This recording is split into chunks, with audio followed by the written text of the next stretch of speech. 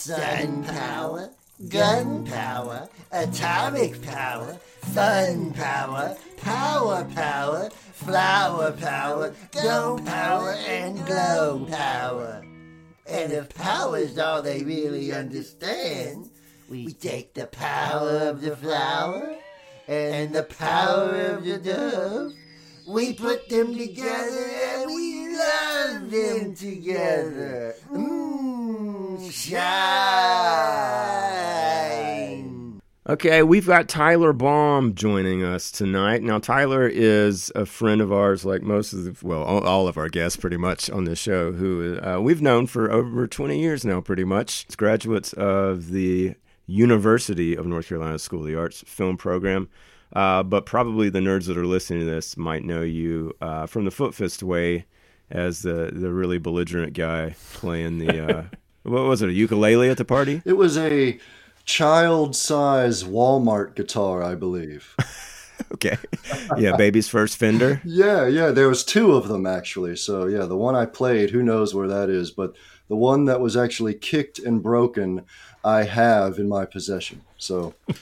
So you had a backup in case you had to do a second take? Was that the idea? No, the one I played, I can't remember the thinking behind it, but the one I played, I guess it could have been a backup, but it's like we had to score the back of it, kind of like cut into it a little bit so it would break easier. And there was some worry about something or other, and hours were spent discussing how it should be kicked, where it should be kicked, how hard I should be kicked. I mean, it's like a whole day of discussion. Well, the movie does kind of hinge on that moment, I feel like. Well, I've never really watched another scene except for that scene. Why would you? I don't know what really happens. I guess I guess it was a success. So I wonder what those guys are up to. You know? Yeah. You know, you should check out the rest of the movie. Just at some point, when if you come across it on, Netflix or something. I may do my own never heard of it on that movie. Oh, that's not. You should. Yeah. Okay. No, but also I wanted to briefly talk about because this always fascinated me when I found out about it. You did an episode of an Adult Swim show as a writer that's called Assy McGee. Yeah, Assy McGee. Everybody knows Assy McGee. God, I really wish that was true. I didn't do all my homework here, but tell me about Assy McGee for just a little bit, or tell the children, of course. Please bring the children into the room. This is a good story, and let's just screw skidoo. Let's talk about this. Okay. It's Assy McGee is a hardened detective, and he is simply just a walking ass, a walking and talking ass. And he's violent, he's crude, he shoot first, ask questions later. And I was lucky enough to co-write an episode. I guess it was done just in a whirlwind way back in 2006 or 7 or 8, one of those olden time. It's just hardly remember it, but it happened. It's one of those little teeny 15-minute Adult Swim shows that's it's made specifically for people that are sort of in and out of consciousness and they're kind of watching stuff and it's like, whoa, is that a walking ass with a pistol and a badge? And it's like, that's what it is. It's out there somewhere. I mean, it's online. I'll throw it at you right now. That episode is definitely online. Well, Tyler Craig and Todd Rohal, who's the director we've had on a couple times, they have a script that's kind of about an ass. It's not an ass detective, but I have read that script, believe it or not. Craig, you may not know that. Craig, did you know that I've read that entire script? It's strange. I didn't know that off the top of my head, but I don't find that to be unusual. I hope it gave you some chuckles. It did. I'm hoping that it's going to come to our screens one day and then everyone will be able to see it. I mean, what's happening here? Man, that's a long and painful story. But never count it out. Never count it out. Okay. I want to go ahead and volunteer to moderate the panel discussion of ass stories when that glorious day comes. Lord. Yeah. I don't know. I'm trying to think right now, like what would be the complete the Trinity. But I don't know. We'll have to save that for another day. I would like to talk briefly just about your music career. I mean, I know you played in a band called Pyramid with a bunch of other folks from Charlotte and School of the Arts, and just some great stuff. Joey Stevens, who does a lot of the music for Vice Principals and Observing Reports. I think The Last OG he's working on. Oh yeah, he's done all sorts of stuff. I had lunch with him the other day, and he just went on and on about all this stuff he's doing, and it was amazing. I was bored halfway through it, but he hardly touched his sandwich, did he? No, I ate it. Yeah, so okay. he's just really excited to talk about that stuff, and it was a weird bunch of guys, and we met in Winston-Salem and just started playing in a band, and then it kind of went on hiatus, and then everybody reformed after scattering all over the country and coming back to. We all came back to Charlotte, or came to Charlotte. I'd never set foot in the city. I'm here now too, and we started playing at rock clubs and weird clubs and all sorts of places, and went out to Sundance 2 times or 1 time, I think. Wow. Yeah. With the band. That was a comedy of errors, and that was really funny. I mean, it was like 8 people in the band. So, when you have 8 people, that's a lot of instruments and equipment and personalities and addictions and all sorts of stuff. So, you're like the white Wu-Tang Clan, basically. Precisely. That's how we would be billed most of the time. Yeah. And, people would get to the club and just kind of be disappointed at seeing a cello and a harmonica and accordion and like maracas and everything. But it's something that I'm in a band now. We play good old standard exotica music and film score. We do some John Barry film music. We do weird old British marionette puppet show TV shows from the 60s. That music we do. Everything. Is this Don Tellings? Yes, Don Tellings' Island Mysteries. Yeah, I listened to that. Good, I guess good. I don't know if that's the first or only. I mean, the most recent record I think that you had mentioned, and I'm pretty sure that's on Spotify, right? Yeah, it's everywhere. It's everywhere you look. Check it out, and hopefully we'll have some new stuff soon. But there's even a song from South Pacific on there for you. Oh, no, actually, it's on the album itself. But I know Craig's a big fan of South Pacific. Oh man, yeah. And the South Pacific. Yeah, so it's kind of all. Yeah. Well, I really enjoyed it. And it definitely, it's got a sort of Hawaiian vibe. Is that fair to say? That's the kind of thing. Like when hi-fi stereos came out in the 50s, this music was really popular that had all these bird calls and chimes and bells. And they gave it the label of exotica to kind of help just kind of make it seem like the islands in your living room. Lots of chimes and yelling and screams and stuff. So that's what we try to bring to parties and all sorts of. We've been playing more shows now, and it's just going straight up to number 1. Hopefully, it is terrific listening though. I highly recommend it. Thank you. Very, very kind. And you play pedal steel in that, correct? That's correct. Pedal steel and lap slide, which are two different things, but I won't bore you with the details. But well, I'm glad you mentioned it. I don't want to we don't want to get angry emails from the purists out there in the lap steel community. Surprisingly, there is. It's all about moving parts. I don't doubt it for a second. Simplicity, but no more rock and roll for me. It's all about sitting down with a nice drink and comfortable shoes, comfortable seat, play very softly, in bed and at home by 10 or 10:30 p.m. to curl up and listen to Never Heard of It podcast. Yeah, and then you go right to sleep. Yeah, of course.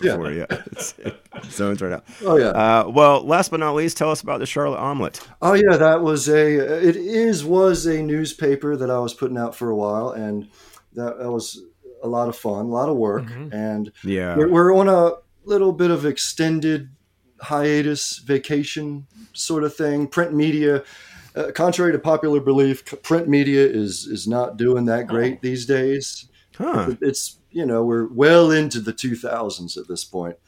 Websites, blogs, those are apparently the things that advertisers want. They want clicks, they want hits, they want snips.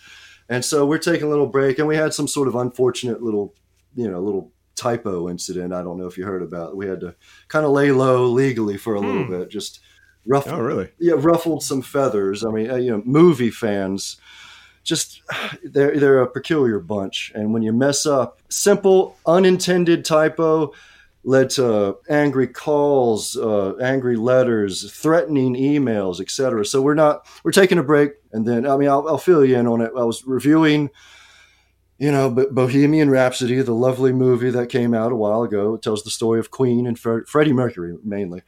Yeah. Typo, completely unintended, called it Bohemian Crapsody. Oh, I could see how that would happen. Yeah. Big mistake. And this is... Yeah. So we had the presses had to shut down. Boom, done. No, we're going to take a break, see what's going on. Well, Queen, they've obviously proven how much power they still have right now. Man. So, you got to be careful. It was a glowing review. I loved the movie. I wish there was... Yeah, just called it Bohemian Rhapsody, that's all. Yeah.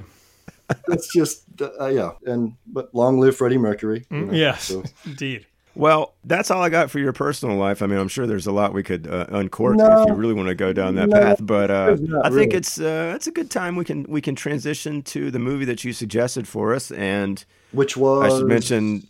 Well, you suggested it to us for a while now, so I appreciate that. And it was on our list. I'm sorry we just now got to it, but it's Skidoo. Oh, I'm totally sorry. That was a joke. I didn't mean to really suggest that movie. Okay.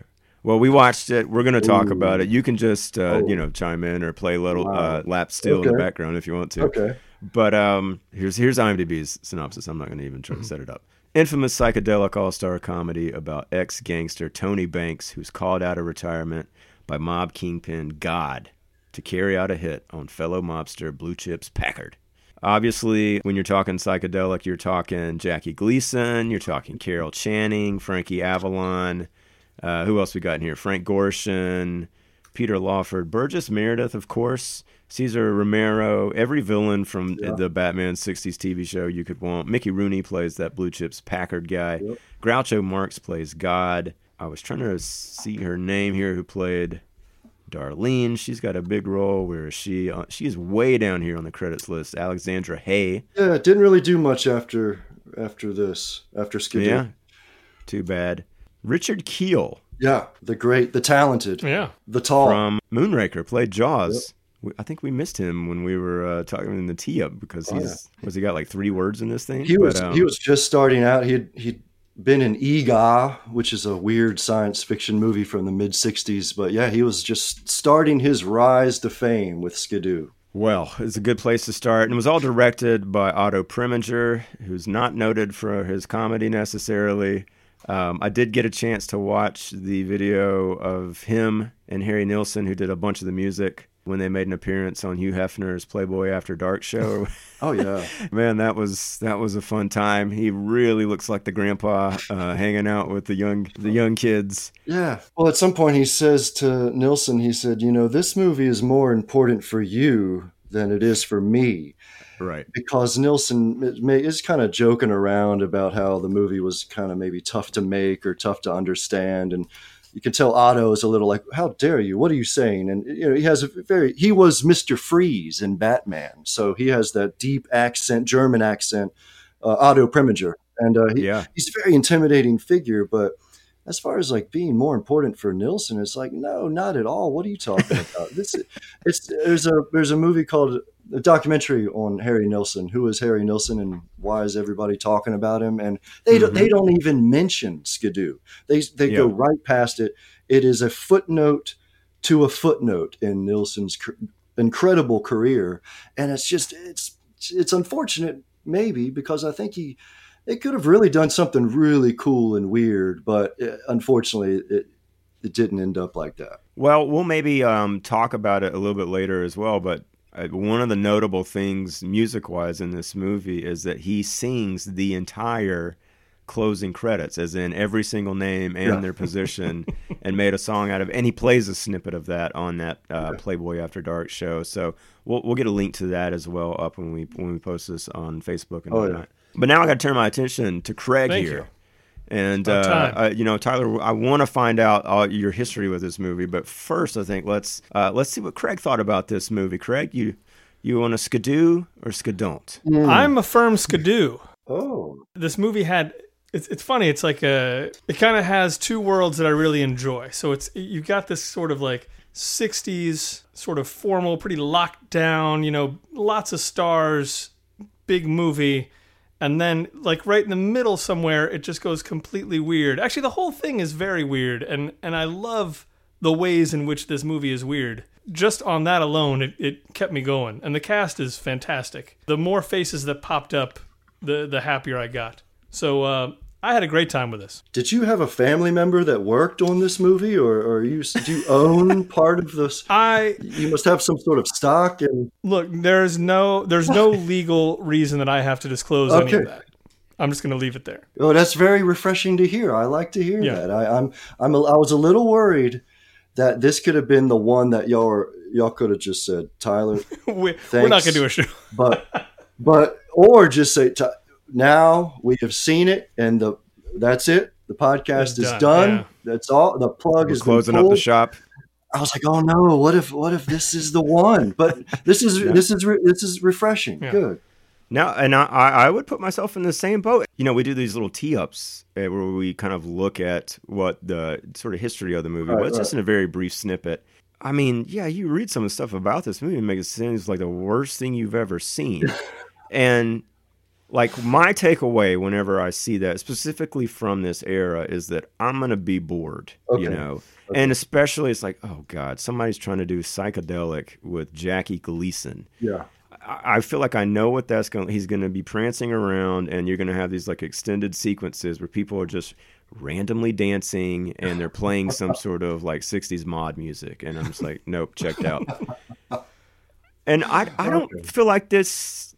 I don't think that's this movie. I mean, it's got some of that in there, but it moves plenty fine for me. Like it's an hour and a half long. I was never bored in this thing. Okay. And I felt like the casting, as much as it is odd and maybe a little bit of stunt casting for anything of this era starring those particular people who clearly their prime was before any of this. Yeah. They kind of work. I mean, I didn't mind Groucho Marx in that role. I thought he was kind of fun. I thought Jackie Gleason was fine. I mean, like he got some laughs out of me, and it's partly because he doesn't take LSD until it was almost like an hour. It was like 45 minutes in, I think, actually. I looked. Yep. And so it's not the whole movie is that like clashing of the countercultures, which, I mean, that's at the heart of this thing. And they have some fun with that. But yeah, I don't know. I mean, you tell us more about this. Like, how did you hear this? Because I am kind of curious now as to, I don't know, like why did this movie necessarily get dumped on and buried versus, some other crap I've seen? I had no idea it existed, and then I got the CD, or remember CDs, compact discs, when you buy those and listen to music. I don't remember. No. Nilsson, well, there are these round things, and they squeeze 2 albums on one. But Nilsson has The Point, which is his animated or kind of song story thing, and they match that up with Skidoo soundtrack on one CD. Low price. So I bought it for The Point, and I got Skidoo. I'd never heard of it. And then there's some film score stuff, orchestra, percussion stuff, and it's very straightforward. But there's a couple tracks that are really weird. The main theme being one of them, but there's the very interesting Nilsson type stuff. Read the little booklet in the CD, and at that point in, I don't know, late 90s, I didn't know really how to search out for this movie. Well, where could you? Yeah, I mean, like I don't even know where you would have gone. I guess they would show it at film festivals or whatnot, or even they'd show it at art museums just as a weird practical joke or something strange event. But I just wanted to see this movie really bad for the 60s. I like one word movies, or movies that have titles that are just one word. I'm a big fan of. I've always been a fan of that. And the 60s has some really good ones. Psycho, Head, Help. Skidoo, you got 2 syllables there. That's okay. 1 syllable is better, but I'll do it 2 syllables.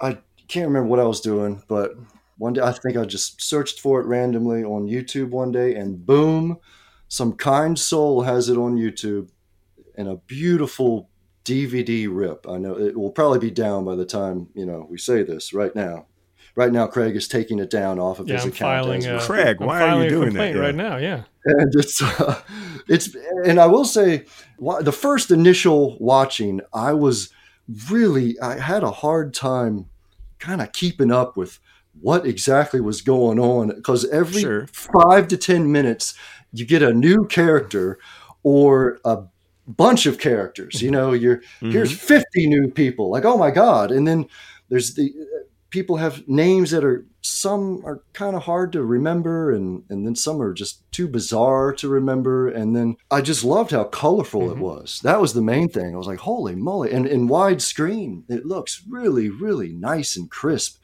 and colorful, almost to the point where it's a little alarming at some points with, you know, a sweaty Jackie. I was going to say, yeah, you can see the sweat on his face for sure.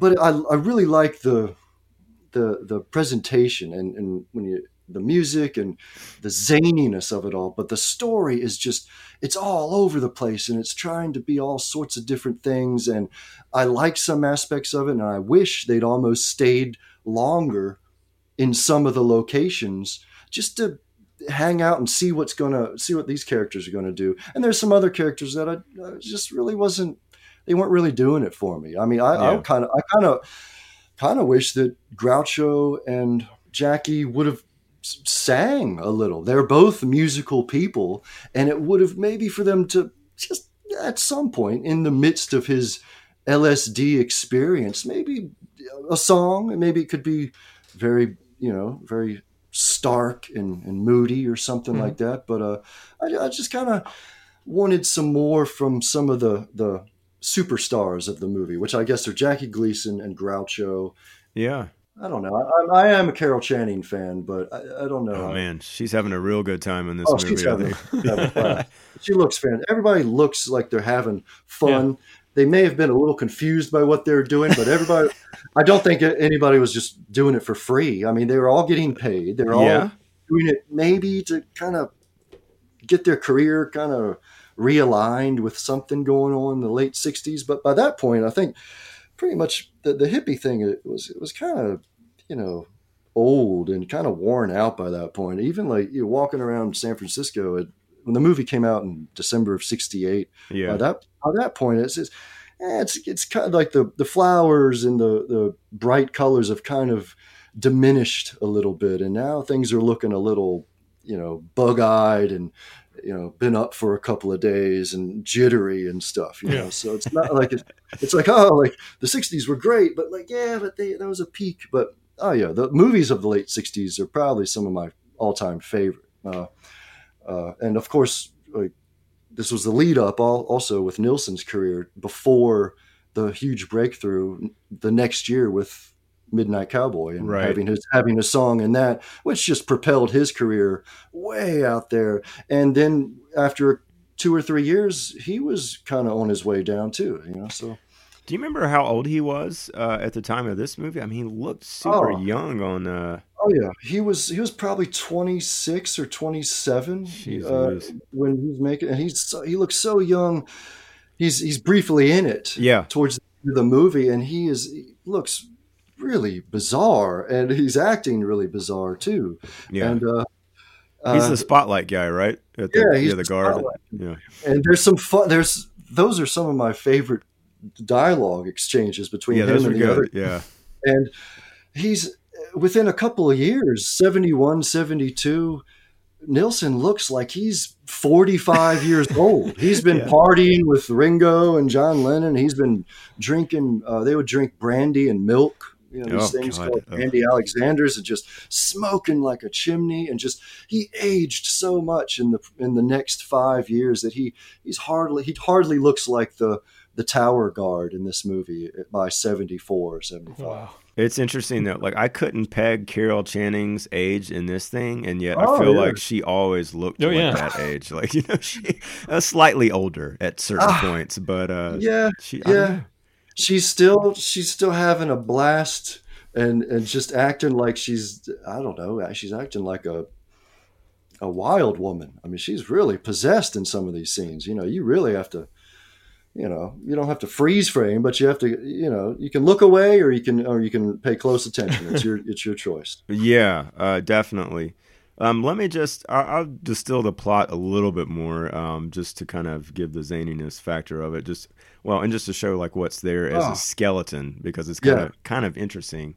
So yeah, Jackie Gleason plays a guy who I think used to be in the mob. You know, it seems like at least like he's not doing that much work for this God character who's at the top of an organization. The Tree. Yeah, the Tree is the organization that I guess they're trying to avoid any sort of ruffling any mafia feathers where it's like, oh yeah, we'll call it the Tree, and it's like extortion and making sure things run correctly, and it's like, yeah, he was a hitman or a torpedo for the Tree. He would off people. Yeah, and so Mickey Rooney's character, he seems completely economically driven, I guess. I don't know, like he's got the Wall Street Journal at one point in the movie, and then there's during the hallucination, he's holding like 2 money bags with the dollar signs on them. So, but at some point, he turned state's evidence against this organization.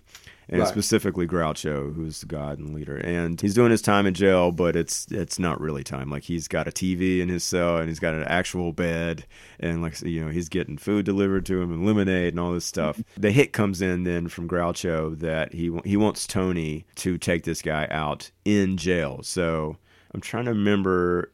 Tony puts up resistance to that at first, but then his right-hand man, what was that guy's name? Harry, played by Arnold Stang. Who he's got a funny look about him. Great. I didn't really know him. Well, I don't know, that's not very nice to say, is it? Yeah. He's just you can't get to like him too much because he's gone. Very early on in the movie. Yeah, he's Tony Gleason's Don Knotts in this movie, basically, but only for about 10 minutes. And then I did like that sequence. He gets a call that the lights and everything are left on at a car wash. And this is Tony in the middle of the night.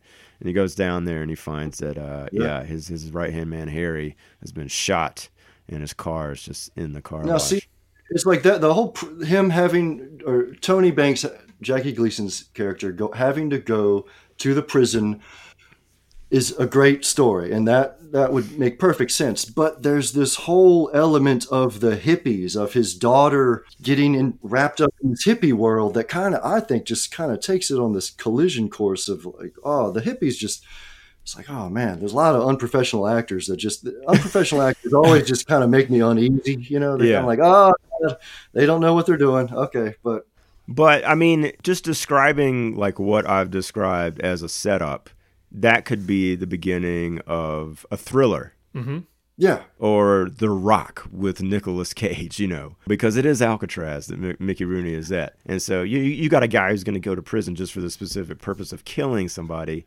That's a completely different movie than, before the hippies even come in, the very opening of this movie is boiled down to an argument between Carol Channing and Jackie Gleason about what they're going to watch on TV. And there's a moment where it must have lasted 30 seconds. They're just silently, they've got 2 remotes, one each, and they're changing the channels back and forth.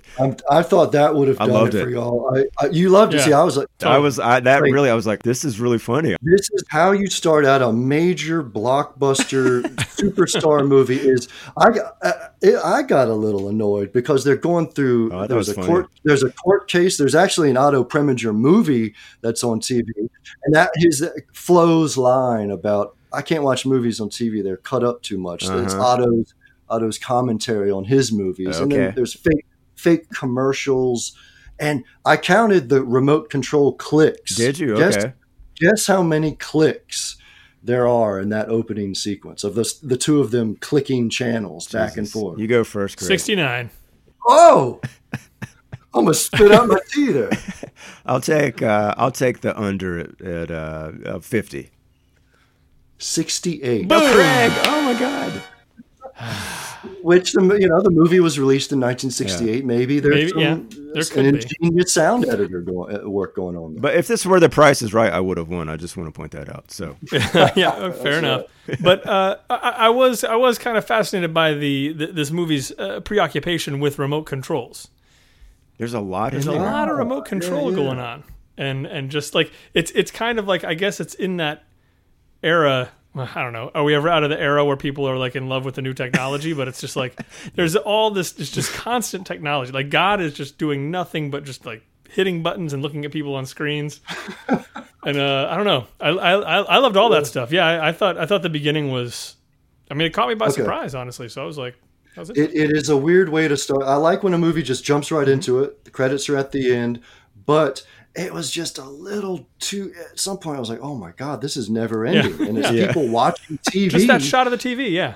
That's it. And then you slowly piece about it's an unhappy household. There's an ongoing storyline about Tony he's a little confused and maybe suspicious about if his wife has been faithful to him over all these years, and that's building, and it continues on and on. Yeah. But I like their house. Sure. I think their house is really cool, colorful and big, and weird stairways and hidden compartments and stuff. They did get a good joke, for me at least, out of the whole "is she or isn't she my daughter" kind of thing. I was confused by it at first because he says something about, "I'm not the suspicious kind. If I was, would I have married a dame who's 3 months pregnant?"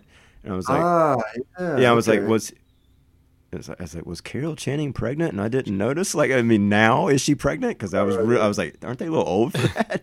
But when the phone call comes in about the car wash lights being left on, it's in the middle of the night, and so they're awoken in bed. And when he wakes up and he's talking on the phone, we see Carol Channing curled up with her pillow beside him, and she's basically talking in her sleep and calls him Stanley. And he's like, "Who's Stanley?" And she, I mean, practically is molesting her pillow, which is, Carol Channing is a weird kind of, I wasn't expecting that side of her, I guess. Oh, man, yeah. She's just letting it all hang out. It's one of those, it's rated R. The movie is rated R. Oh, is it? Okay. I didn't even notice that, but that makes sense. Well, let's talk about the entrance of the hippies then, because that, too, I thought was kind of funny. You get a little bit of cross-cutting between, and this is just slightly earlier in that introduction, where Tony's right-hand man notices a car is pulled into the driveway, and specifically it's a very old, like 30s era Rolls Royce, and he thinks that belongs to some mobsters. Instead, it is Tony's daughter, Darlene, and this hippie played by John Philip Law, I knew it's 3 names, plays the character Stash.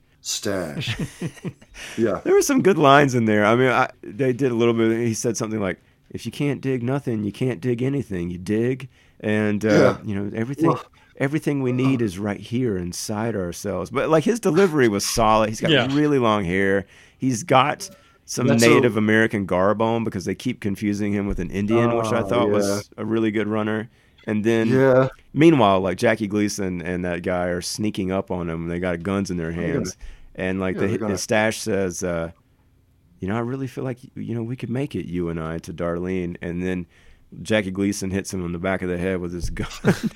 And the other guy goes, "It's an Indian." And that made me laugh. I did. Yeah. I did laugh. Of course, right when you see Stash, or the first thing he says, the sound editor added a sitar note. Of course. There's a lot of sitar cues in this. Yeah. It's always like, oh, God. And it's, for one thing, Stash is wearing a wig. Mm-hmm. There's an interview with the actor. He's talking about the experience of making Skidoo, and he does reveal that's a wig. And he has that headband is placed very strategically. And for me, I kind of think he's almost too good looking for the hippie role. And we could talk about, there's somebody else in the movie that I think could have been cast as a more interesting Stash, but almost anybody. Groucho Marx's Stash would have been amazing.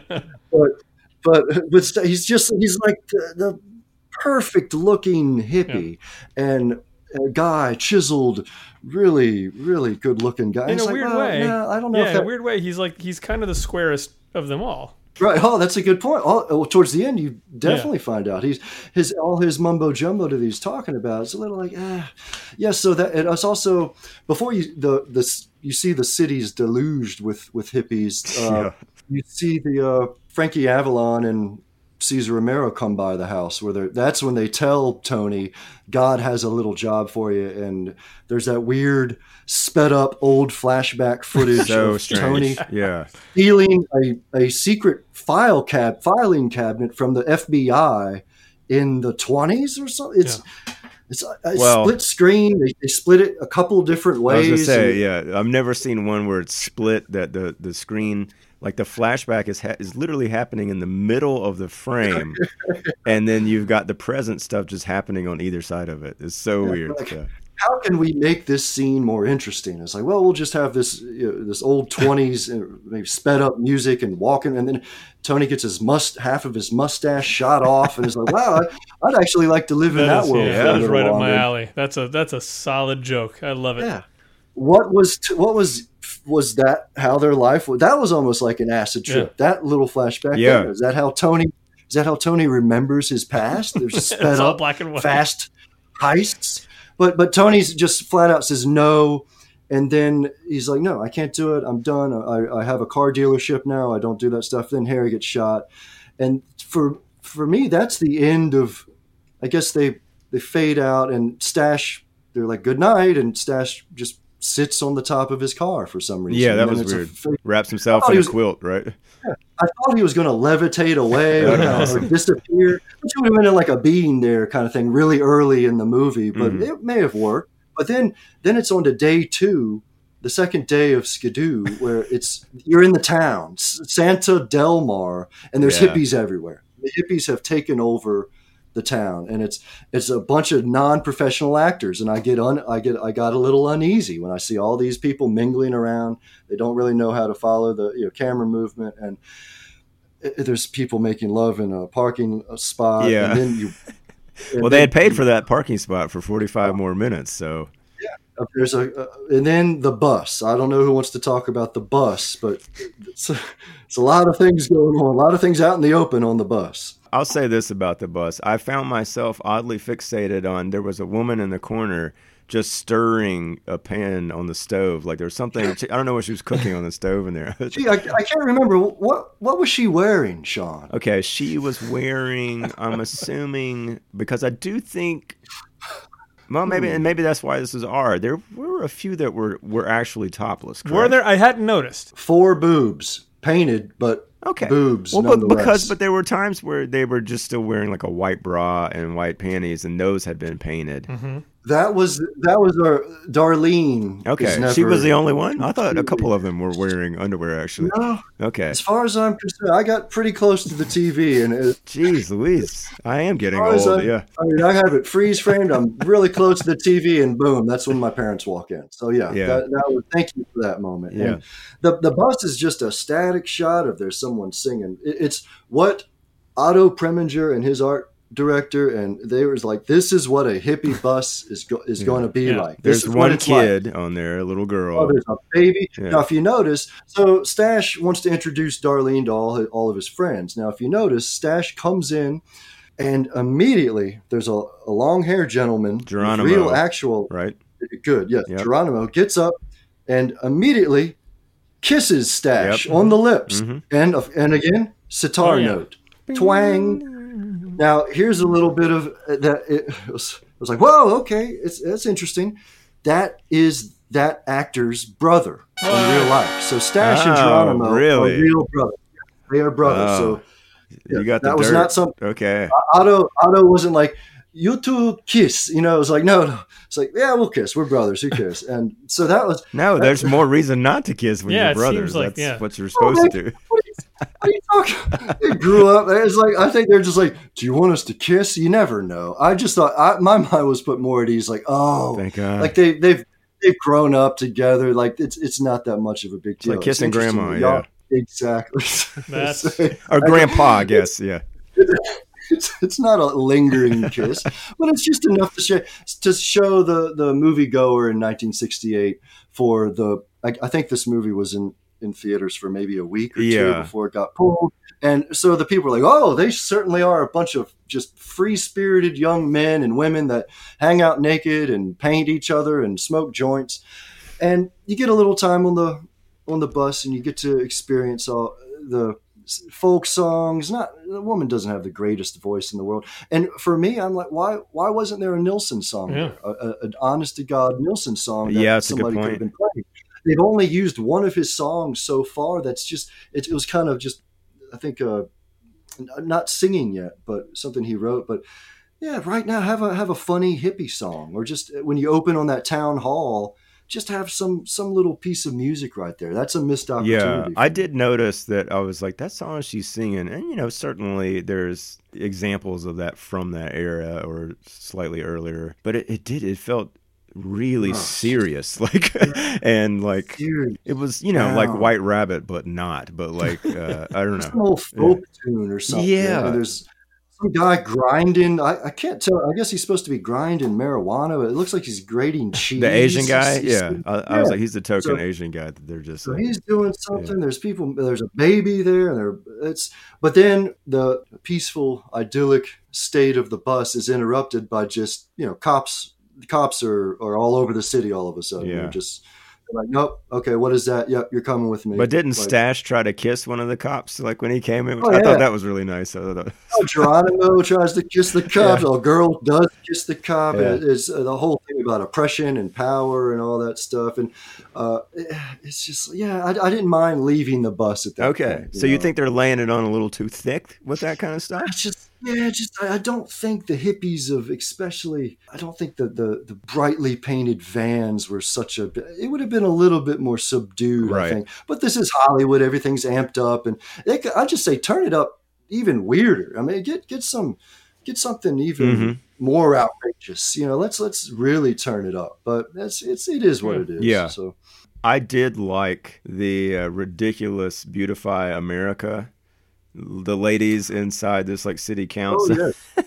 That's going on in the town hall of Santa Del Mar, which is actually a real that is the city of South San Francisco's city hall. So you can actually see that building. If you're a Skidoo diehard fan, you can go hang out there. Well, they had the poster up here that said "Beautify America, get a haircut."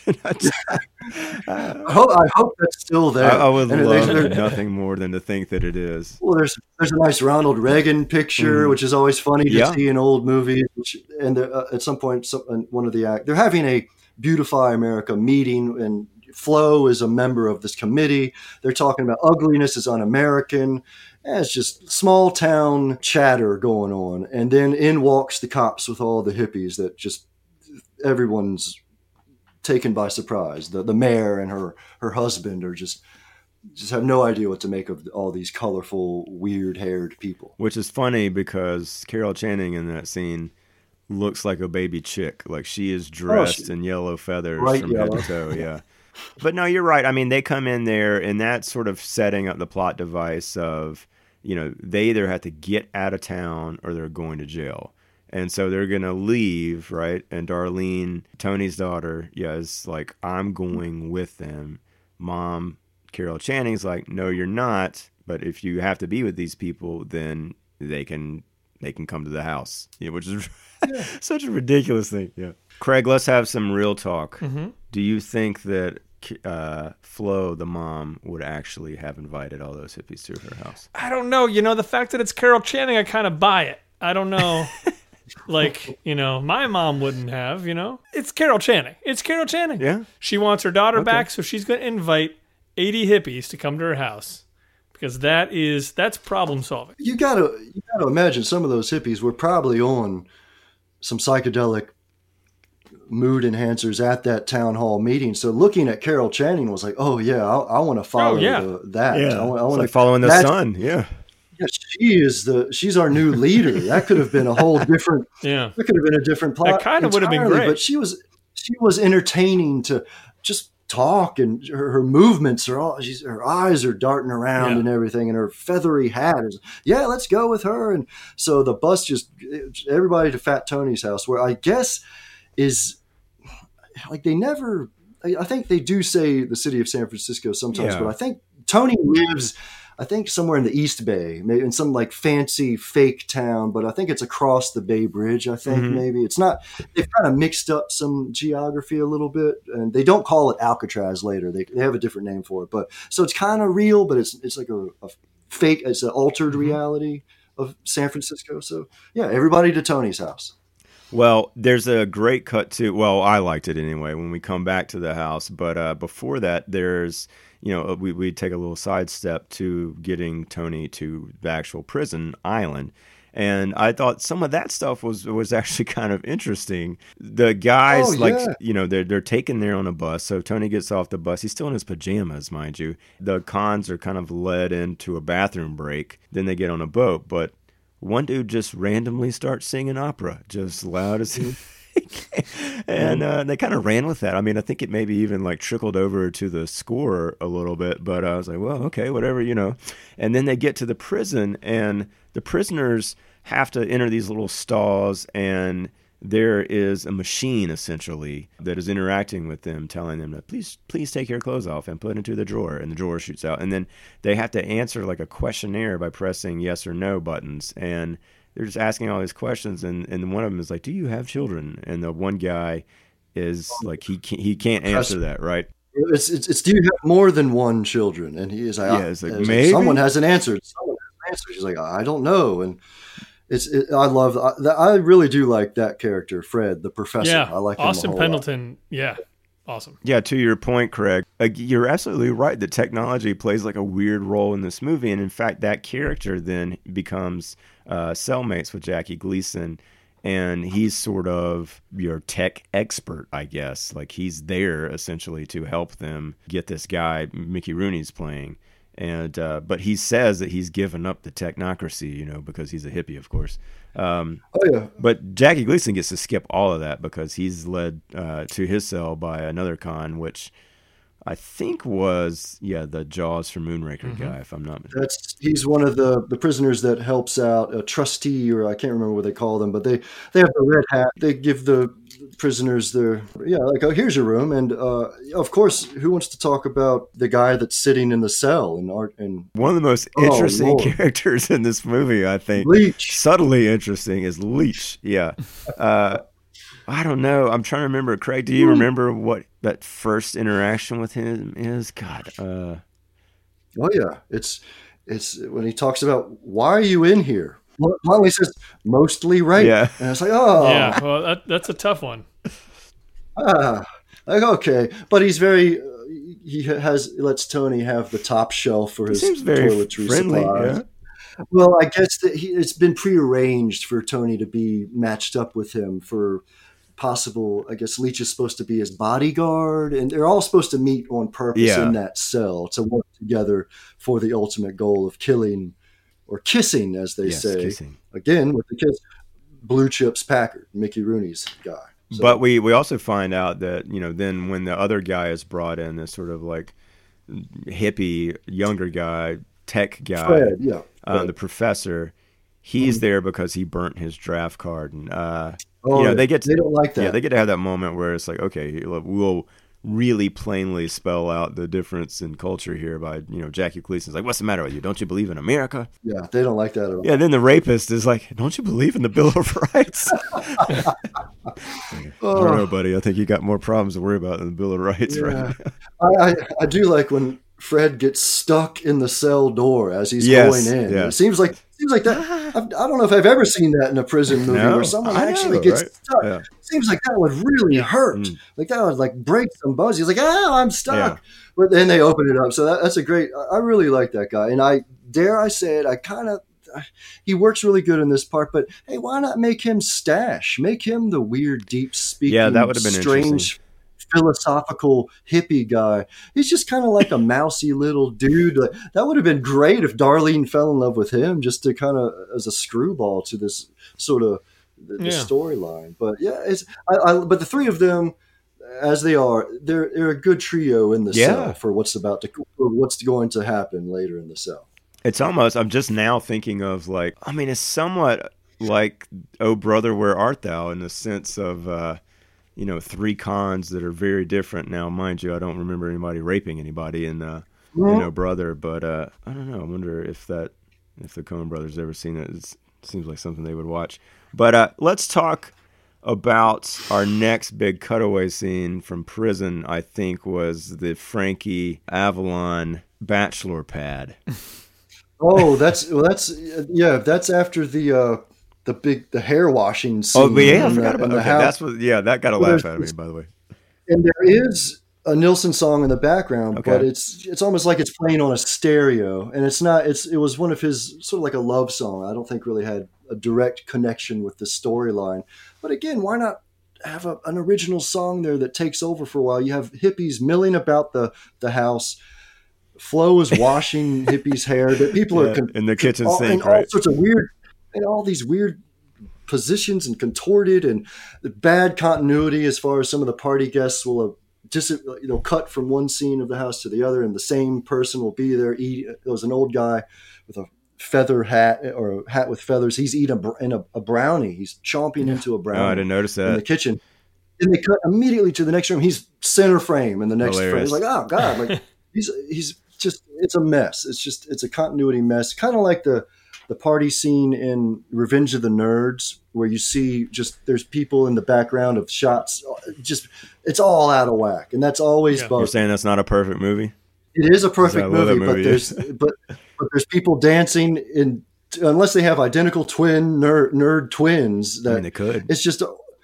Or I know that's true. Or it could just be the editor's idea of just this was such a crazy psychedelic party, fun party that people are just going from room to room without reason, dancing here, talking there, having a good old time. Which maybe now that I think about it, is probably how I behave at parties too. A little bit. Yeah.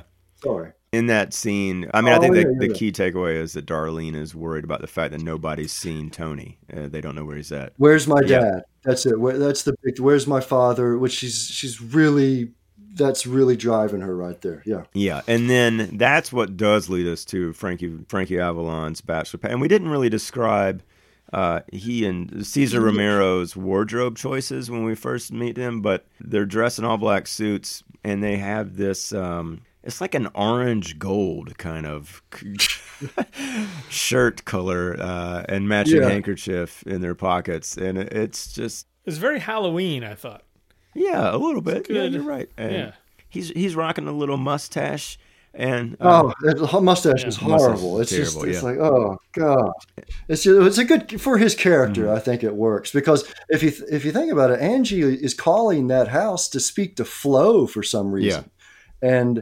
And Darlene gets the phone, and it's something like, do you know where my father is? And he's like, I know so much that it hurts. Yeah. Or something like that. That's a good pickup his line, Bachelor Tyler. Pad. You didn't know that? It's like, it's just, he's calling from, and it brings to mind, well, because you first see Hetchy and Angie arrive by boat so he's going over to Tony's house, which is, I guess, East Bay, and he lives in San Francisco at an address where you could see the exterior of still to this day. And we'll talk about it. There's getting a little ahead of ourselves, but it's 947 Green Street, which that's where they filmed the exteriors of that. And you can go hang out there too. Just tell them that Never Heard of It podcast. I smell a work vacation, correct? Yeah. We should probably. I think we have to. Oh, a Skidoo road trip. Yeah, but the Bachelor Pad, we get to see more of that later. It's a little glimpse with that phone call. Then it goes back to the prison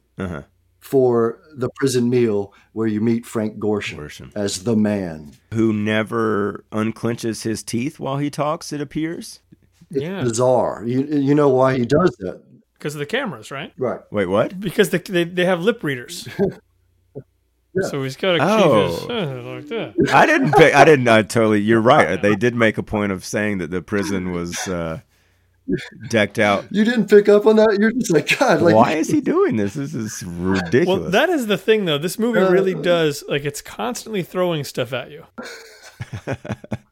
Really missed that, yeah. Oh, that's hilarious. You just thought he had some sort of jaw lock. I did, yeah. On there. I was like, there's a guy talking to Tony. He talks without opening his mouth, but moves his lips plenty. That was my note, yeah.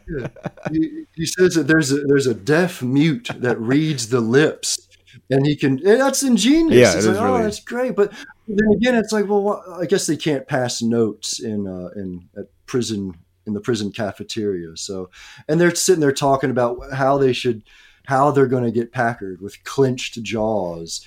And Tony's still like, no, like this is just, it's not going to happen. I can't do it. I'm his best friend. And the man is just saying, look, that's the reason why you're here. You're his best friend. He's not going to expect it. And then they talk about it. Well, that's why we've matched you up with Fred, because the professor guy, he is going to figure this out. Don't you worry about it. And then boom, the guard puts his hands on Fred, says, hey, your hair don't conform. Come with me, which it's kind of a jarring sort of like, oh, God, I kind of liked his hair and his mustache. It wasn't that long. It's not like Stash's hair or anything. It wasn't that bad. But yeah, the next time we see him with a bald head, it's just like, oh, God, he looks really strange. Like to be in a big major picture, a big widescreen picture, he looks kind of sickly, you know, and I just felt bad for him. But that was I liked seeing the prison cafeteria scene, and it's a weird table of people all sitting there eating together, and it's just kind of warming you up for what's about to come later on in the prison, because it goes back, and then there's a big long scene in the awesome Bachelor.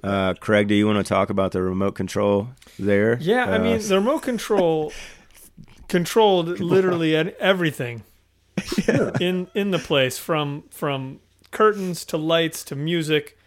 It at some point controls a complete set change. Yes. And that thing is huge. It is a 1981 cell phone. I don't know, but I loved it. I loved the whole idea. It's completely fake. I think it had like 3 buttons on it, as remote controls did back in the day, and it's like somehow it's just like somehow that controls everything.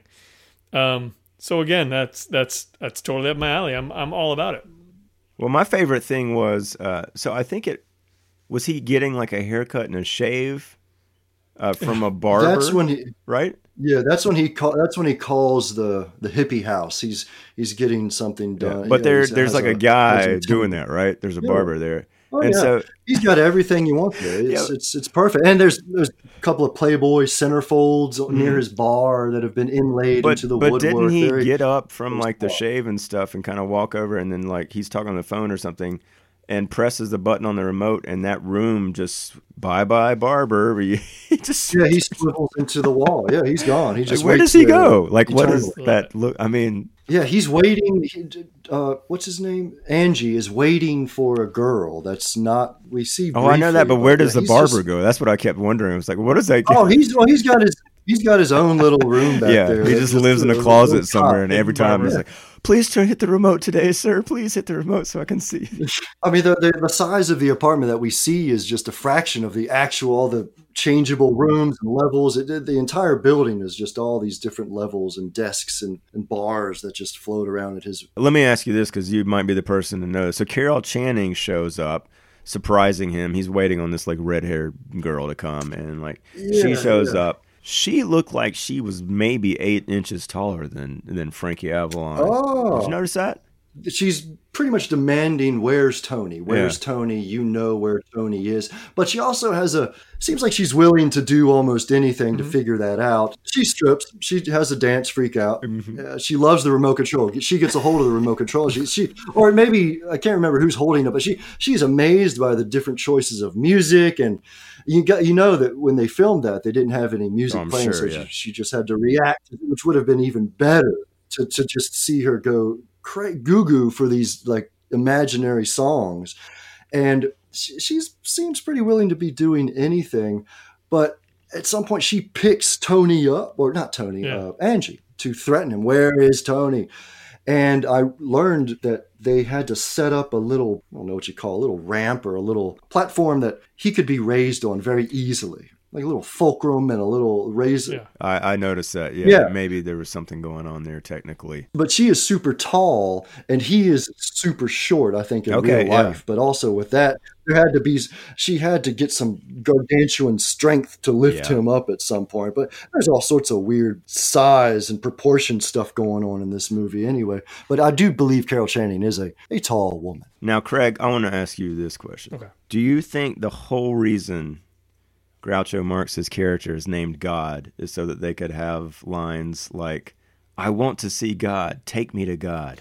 I mean, absolutely. Yeah, I wouldn't see it any other way. Interesting way to work the sort of like hippie experience in there a little bit on that side. Yeah. And, it's interesting, we're bringing up how Carol Channing invites all the hippies over to her house earlier and how they might follow her as if she's like, a cult leader type thing or something.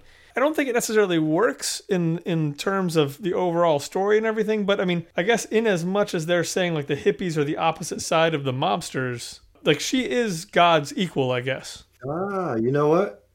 This makes sense. And thinking about the end of the movie now, I do kind of see that happening. Because she seems very tough in this, even though she ends up kind of pretending like she's going to sleep with him or something. Like, You know what I mean? She's very take charge, and I really was digging that. Yeah, she's a great, strong female lead in this that really gets some stuff done and wants answers, and it has fun along the way. So when they remake this, I can't wait to see who they'll cast.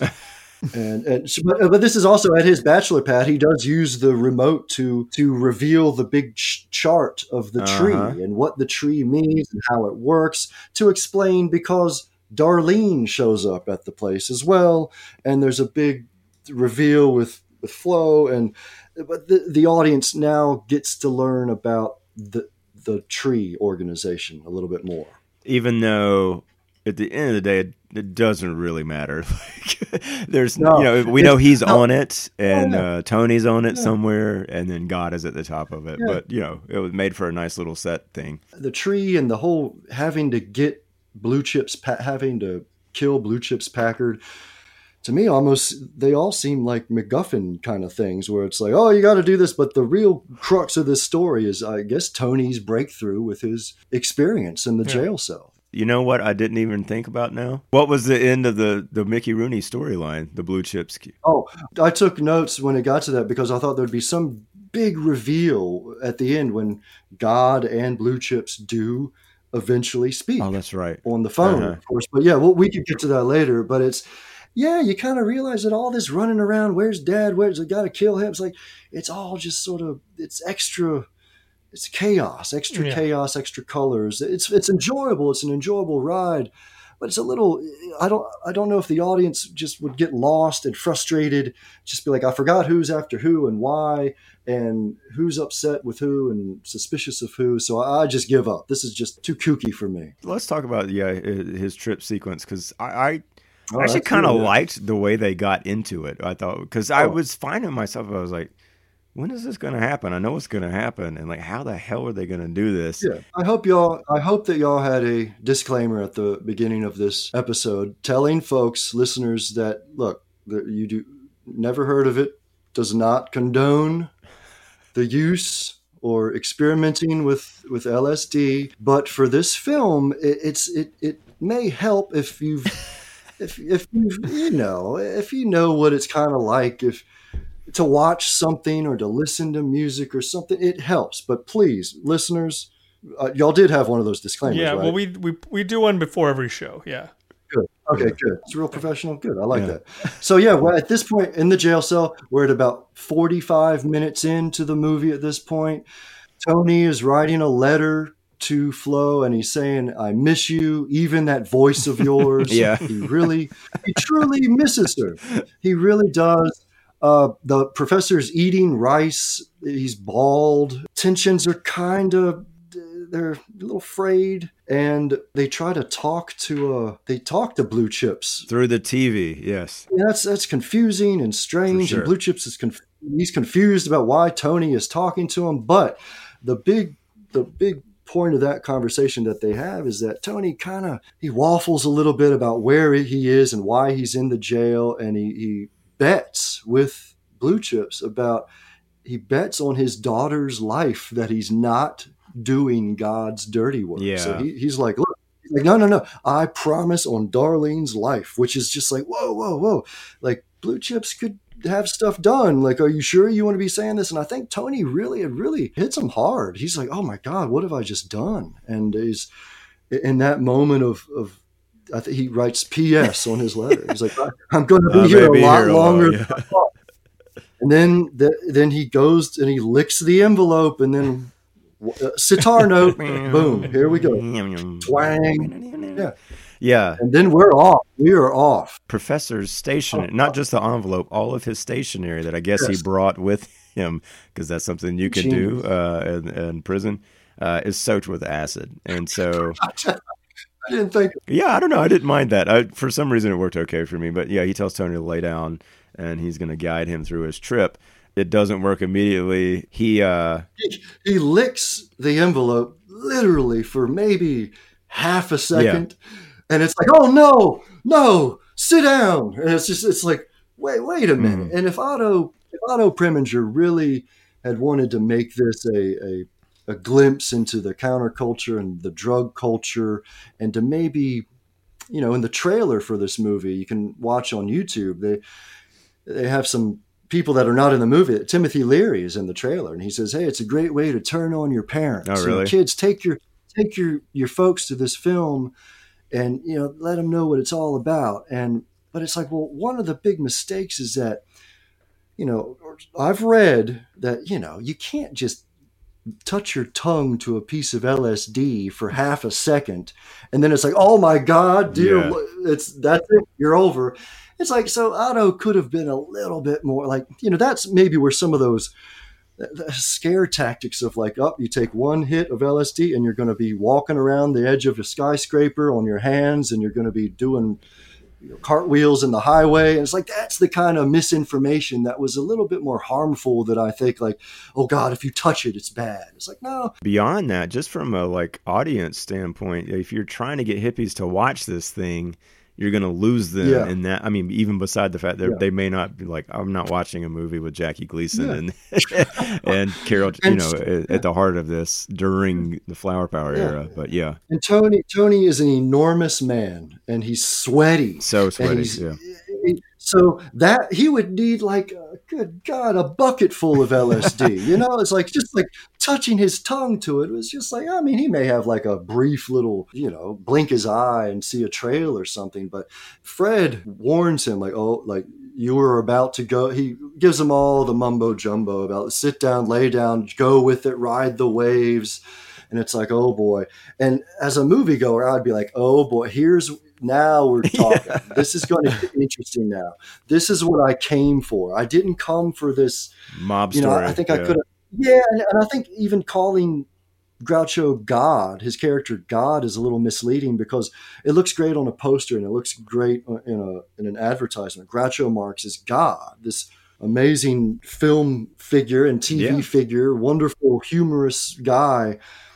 I mean, the idea that he's actually playing the real God is like, whoa, you can't do that. Like you can't do that in a movie. So when I as I was watching it the first time, I found out, oh, he's just a mobster that everybody calls God. Yeah. I was like, oh man, I kind of wish he really was being God. Still do. But so it goes back to his boat for a brief minute before we get into the complete lunacy of his trip. And that's the first time we see Groucho in this thing, right? I mean, it's right around the same time as the first time as the LSD is introduced in here. So you're talking we're about halfway into the movie. We go to God's boat, which is called Mother. Yeah. And it's actually a boat that you can go see. It was John Wayne's private boat. And you could charter a party or a cruise on it. It's pretty cool. And so when we take our California road trip skidoo adventure, we got to get the boat. Yeah, we're gonna have to hit all these points. And the thought that John Wayne rented it out for this movie is hilarious. I kind of wish John Wayne had popped up in full cowboy regalia. Why not? Yeah. Why not? And so then that's when we kind of skipped over where they find out at the bachelor pad that, oh, Dad's with God. Where's God? Oh, well, God's on his boat. And then it's just like, oh, they got to figure out where, and then there's like a jumping on a boat and all that stuff. And it's just a big, quick little like, oh, and they're zooming off and we see God in his boat. I don't know. What were your first reactions about Groucho's physical appearance and his mistress in a sense? Greg? Man, that's a good question. I wasn't quite ready for, how, I mean, Groucho is older here than you've known him, and yet he's still, they've got his hair blacked and they still got the, the mustache. Like he's Groucho. He's unnaturally, he even described his look in this movie as he looked embalmed. Wow. And he looks made up and he looks artificial because they went with the flat black hair dye and they went with the flat black mustache paint. Whereas when Groucho was when he hosted his TV show, his talk show in the 50s, it's not Whose Line Is Your Way. What is it? He had that talk show. It'll come to me in a second. But he was natural and he was unrehearsed and just talking to folks. What's my line? If you said a secret word, a duck would fall down. A great show. And he's interacting with guests and it's funny. He was just natural. His hair wasn't done. So I would have preferred that look, but maybe this just makes the God character even weirder. Maybe he's just this old man that's cosplaying Groucho Marx or something. I mean, that's the thing. They're really playing up the Groucho Marx aspect of it. I mean, and they cast him. Like, I don't know. Did Groucho ever play someone who wasn't Groucho? Maybe, but it's like I wish they turned up the Groucho notch even more. Like, I want him to make little asides. I want him to look in the camera more and sing little ditties like that. He just seemed really. He was a germaphobe and he's paranoid, and it's just he was like it was like a nervous energy, and his look was just a little just disconcerting to me. And his mistress, it's a very beautiful, odd character on the boat. She has a very mysterious vibe. She has a dress on that has literally no back. Like, you can just see her butt cracking. And I'm just like, what is the purpose of this dress? I don't know. I don't know if y'all can see me on the webcam, but I'm actually wearing a Luna dress. Oh, okay. You're pulling it off, man. You're really pulling it off. Around. Yeah, from the front, it just looks like a T-shirt. Yeah. I'll do the rest of the podcast. I'll turn around. Wait, I dropped. Put a jacket on. No. There we go. I mean, was it in that scene with Groucho? They're playing that game that is basically pool with obstacles, whatever. I don't even know what the hell you call that thing, but it's so weird.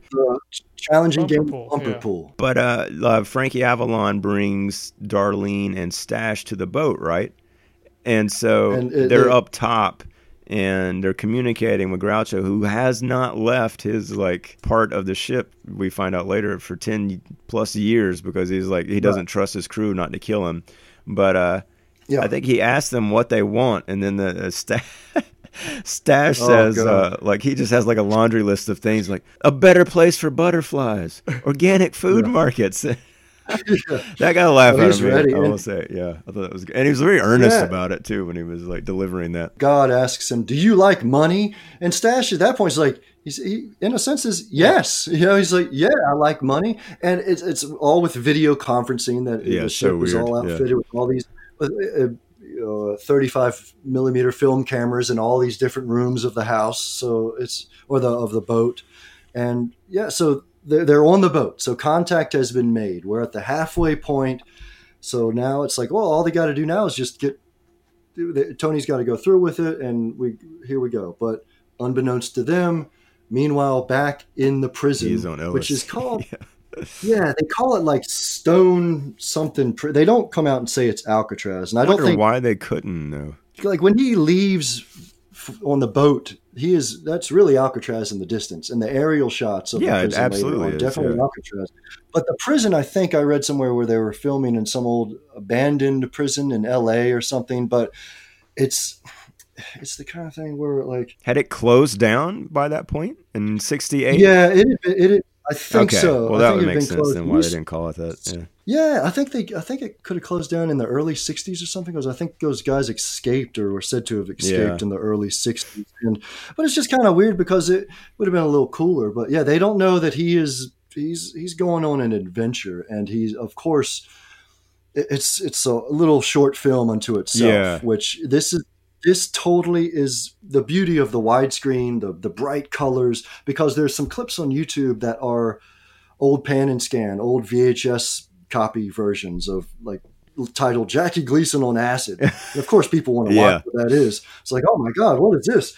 And you see, it's it looks really bad when it's just a square, and you're missing a lot of the solarization and the great, it's a little overdone, but I think it's really great. It's really, to feast your eyes on that is just late 60s cinematic craziness. Yeah, not to ruin that adventure for anybody, but I really liked that, he's starting to see things, and it starts small, and there's little clouds of colors, and then he looks over, and the professor character shrinks in size, and of course those are accompanied by fun sound effects.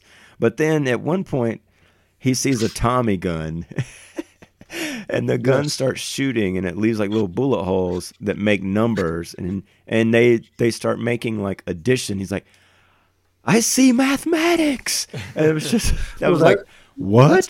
That is what, I don't know if you've ever taken it, but that is that's what happens with every trip. You see Tommy guns and mathematics? Okay.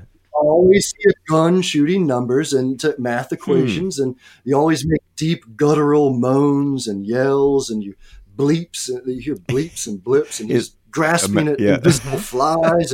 He is having it's an adventure that I advise people to just check it out and blast through it, because it's a lot of fun. Well, what about the eyeballs in your top bunk? Ooh.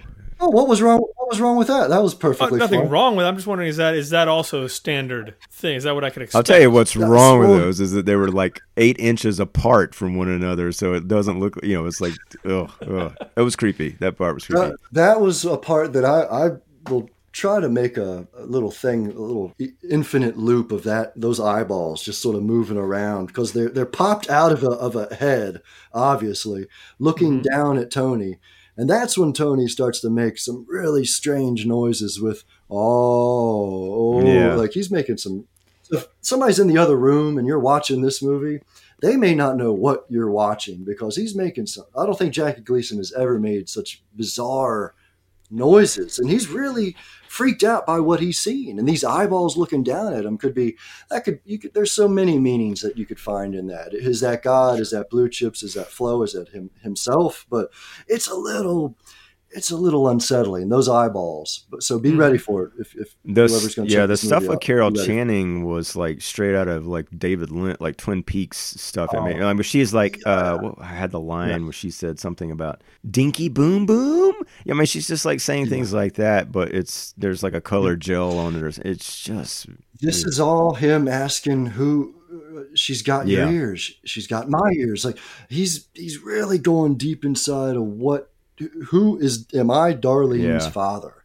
And he's really going down, but it's colorful. He sees Blue Chips dancing. He sees God. He sees all the people from the movie are just sort of swirling around. And it's another time where I wouldn't have minded a 2 or 3 minute little Nilsson song. It was missing that. Like the music. I don't know. Like I was expecting that sort of like gentle, hippie song for that scene in there. No, it's. Or something bizarre, something, have them sing something just truly bizarre. But I don't mind the music during this part. It's called, on the soundtrack album, it's called Tony's Trip. And it's just a weird standard sort of blips and hits and sitar notes. And so it's kind of fun to put on a mixtape for somebody. They'll be like, what the hell is this? But it's all right. That's another thing about, like, I don't know if Nilsson actually did all of the orchestrations and plotted out all of the instrumental stuff, because he was working with an arranger named George Tipton a lot at this period of his career. So I think George Tipton should get a lot of the credit for the plain old score stuff. I think he did a lot of work. And Nilsson and him may have sat at a piano and maybe plunked out some notes, but I think it's perfectly decent, zany soundtrack music that works. Well, I was thinking about, like, can you imagine a more awkward thing to try and film, especially because they were probably stone sober, I assume, doing this, and you're Jackie Gleason and you got an entire crew. Why? I mean, it just, like, there's no way you're going to capture, unless you're like Dennis Hopper and you're like going into the cemetery and then rolling. I was really trying to find a script for this film, and any sort of, like, I almost wonder if it was just Otto and Jackie just in a room with the camera operator and the sound guy, and they were just getting really. I don't know if Jackie Gleason did LSD to research. I don't think so. Groucho had, but I mean, I think what I found was I think Harry Nilsson hadn't even. Most of them were just like, we just acted drunk. No, I love that. He's like, I just acted drunk. Yeah. But even that, it's like, it's unnatural to do in in a film setting where you have like marks to hit and there's technical things you got to don't speak too loudly or it's going to mess up the sound. Yeah. But it's a lot of him just groaning and moaning and all the talk that Fred is doing about let it go and just relax. And he's losing his ego. It's like, that's kind of the stuff that you don't want to hear when you're on acid on LSD. It's like, Jesus Christ, shut up. But it's good for the average moviegoer, I guess. But I guess Jackie Gleason probably read some articles about it and probably was open to, these kids of today, like, they sure are into some I'll just take my bourbon and smoke cigarettes. I think it was up to 5 packs a day of cigarettes, like him and John Wayne. Just liquor and cigarettes, and just went along with it. And also, I would like to see a list of how much each actor got paid for Skidoo, because at some point, I mean, I think Jackie was probably just like, all right, sure, Otto, where do you want me to sit? Okay, how many groans do you want me to do? Like, how much money am I like this pays for my, my solid gold golf cart. Ooh, you're sure the hippies are going to like this, right? You really like, yeah. They'll love this. Yeah. Okay. Like Jackie Gleason was at like a weird point in his career too, where he was some movies in the early 60s nominated for an Oscar, I think, with The Hustler. Right? Yes, he was. Hustler. Yep. And then this is years before Smokey and the Bandit. So he's in this weird lull of he's making more money, I think, he would put his name on records. It would say like Jackie Gleason presents like music for romantic moods and stuff. He sold a bunch of records like that, and he didn't play a single instrument or write music. Yeah. So he's just going along with it and just having fun, I think, during the shoot. Now, hopefully, I don't know. I heard Otto was kind of mean towards Groucho, and Jackie was like, no, like I'm not going to put up with that. You're not going to treat me like that. Well, it's a shame to hear that Otto Preminger was mean to Groucho Marx. It's like, what? Like, come on, dude, like lay off this. Groucho Marx was born in 1890. Jesus. It's like, dear God, this movie is a weird link with the previous century. Yeah. That's really strange. He is the oldest actor in this, like, good Lord, man, cut him some slack. Let him do his Groucho thing. I don't think there was much improvisation. I think. Well, let's take it back to the story here, because the end of the trip sequence did have another great moment from the Leach character who comments, hey, maybe if I take some of that stuff, I wouldn't have to rape anyone anymore. Well, that's if you watch that very closely, the actor playing Fred laughs and he looks at him. And I had to watch it a couple of times because it's like Leach said that. Did he go off script for that? Because Fred is taken a little by surprise by that, or did he have a line saying like, "Oh, no amount of LSD will cure you," or something like that? Where it's like, but they cut that. They cut it. That's hilarious. I don't know. I thought all that stuff was funny. I mean, really, like that experience and knowing about the envelope and the stationery is setting up the plot that they hatched then, and that is that very soon after this, Tony, Leach, the professor, all come down with red spots. They got the measles, supposedly, according to the doctor. Lithuanian measles. Yeah, but that happened because they drank half of the shaving lotion, and they got moved to a different room. But I hear that. Okay, go ahead, because I was confused about that. Well, this is one of the weirdest. I thought all of this movie took place pretty much from the previous night, where they're watching TV and changing the channels. And then that next morning, he's shipped off to Alcatraz. Mm-hmm. And then the entire story pretty much takes place in one day, which I thought was admirable. Yeah. But no, I had to go back and double check something. There's another day goes by, and I think that some of the most interesting stuff could have happened in this period of time. Time starts to really get shifted up near the end of this movie. And I don't know if it's because they were starting to chop it up in the editing room or something, but it was a little disconcerting to me, because if you notice when Leach has that line about, oh, maybe I should take some LSD, that is right after the man went into the cell and was like, Tony, okay, here we go. You're going to serve blue chips as breakfast.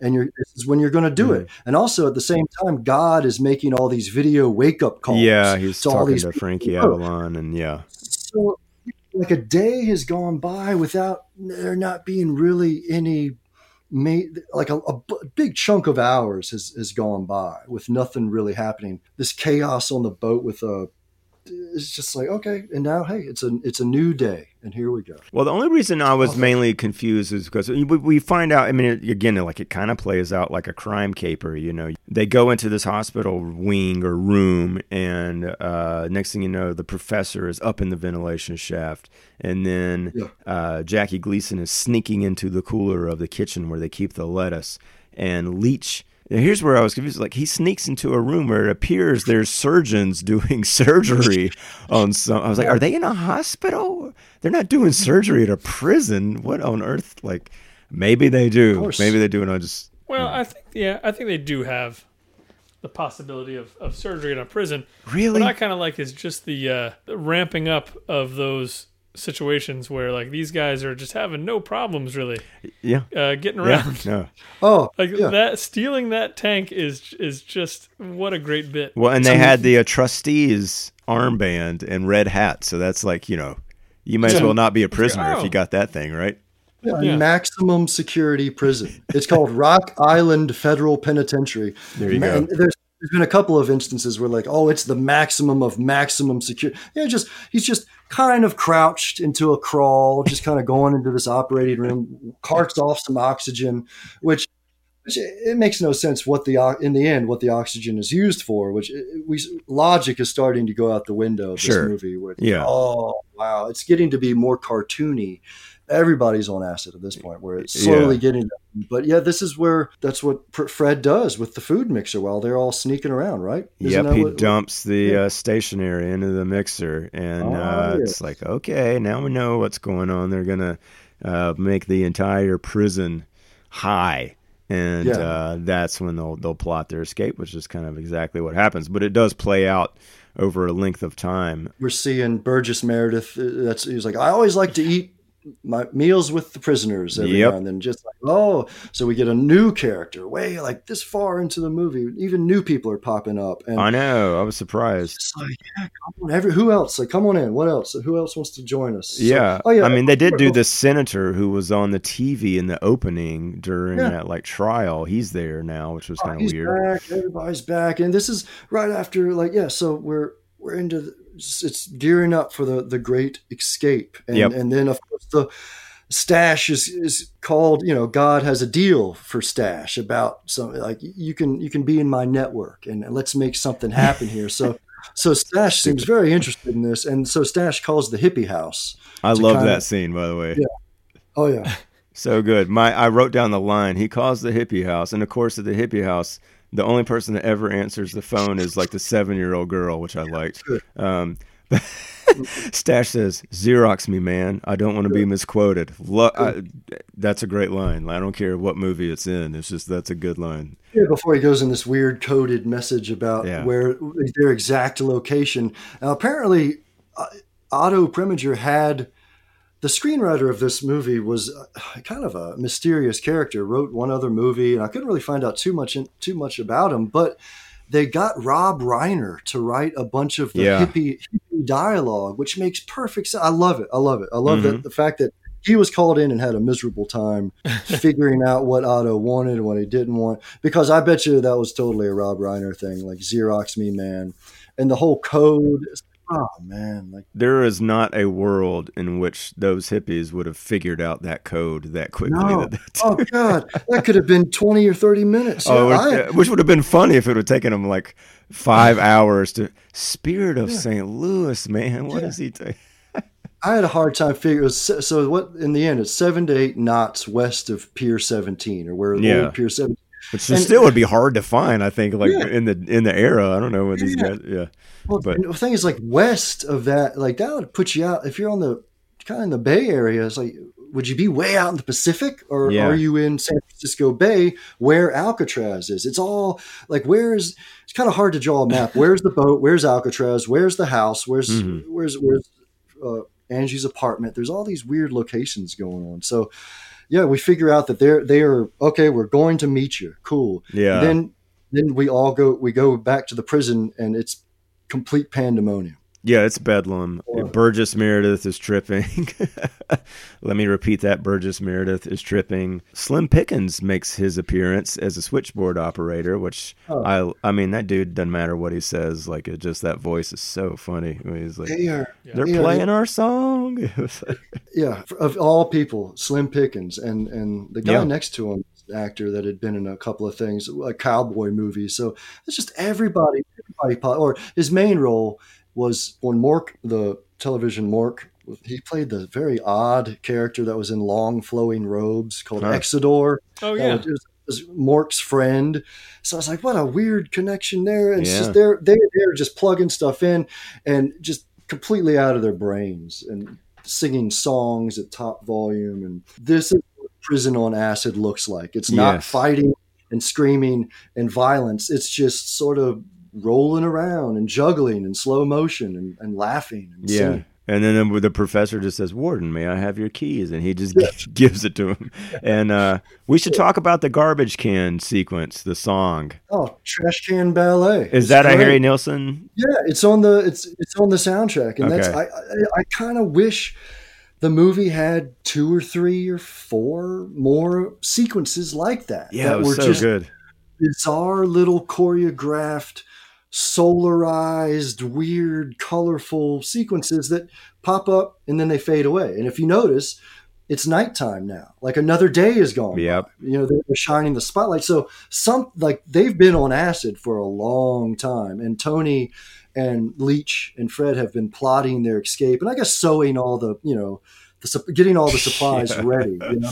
So they've been working on this for like 9 hours. And now we're Nilsson and he's at the spotlight, and they're like, "You'll wake the baby," and it's bizarre. They're do you hear what I hear? I hear nothing. And it's a great Nilsson. It stands amongst one of his better adventurous late 60s songs. Just really, really cool. He's working ham and coffee grinds into a song and making it sound clever. I mean, like as far as like the lyrics are concerned, it's really pretty clever, I thought. This is when Packard is reading the paper. He's not on acid. And that is when Packard and God talk to each other, finally, during this big thing. And it really is just sort of there's no big ultimatum. There's not an apology. There's not no one admits anything amazing. They call each other names, and that's about it. It's just sort of like we're back to square one. Yeah, and so like the plot really is that Jackie Gleason and those guys are taking these giant bags that contain heads of lettuce and stitching them together. They take them into a sewing room. Yeah. That's maybe my favorite part of the whole movie. Is they're like, we're going to sew these together. That's amazing. They use ropes attached to large steel drum garbage cans, and the oxygen then is used with flame to make a hot air balloon. Yeah, sure enough, the next morning they get this thing up and going. And I swear to Groucho. Yes. Good. That's got to be the first like real wide shot of the entire movie. Right. I mean, like as far as an establishing shot, I mean, at least that I can remember, is when they're leaving the prison there in that balloon, which is kind of really crazy, cool. Right? Yeah, it is a good shot, but yeah, it's like surprising that you'd go that long without one. You know, it's a bright, sunny day in San Francisco, which is kind of rare, and you get to see the city, you get to see the Bay Bridge, Alcatraz. It's really cool, and the balloon looks really strange. And it's funny, as they're leaving the ground, Leach is like, "Oh, take me," and they're like, "We can't take you. You're too heavy."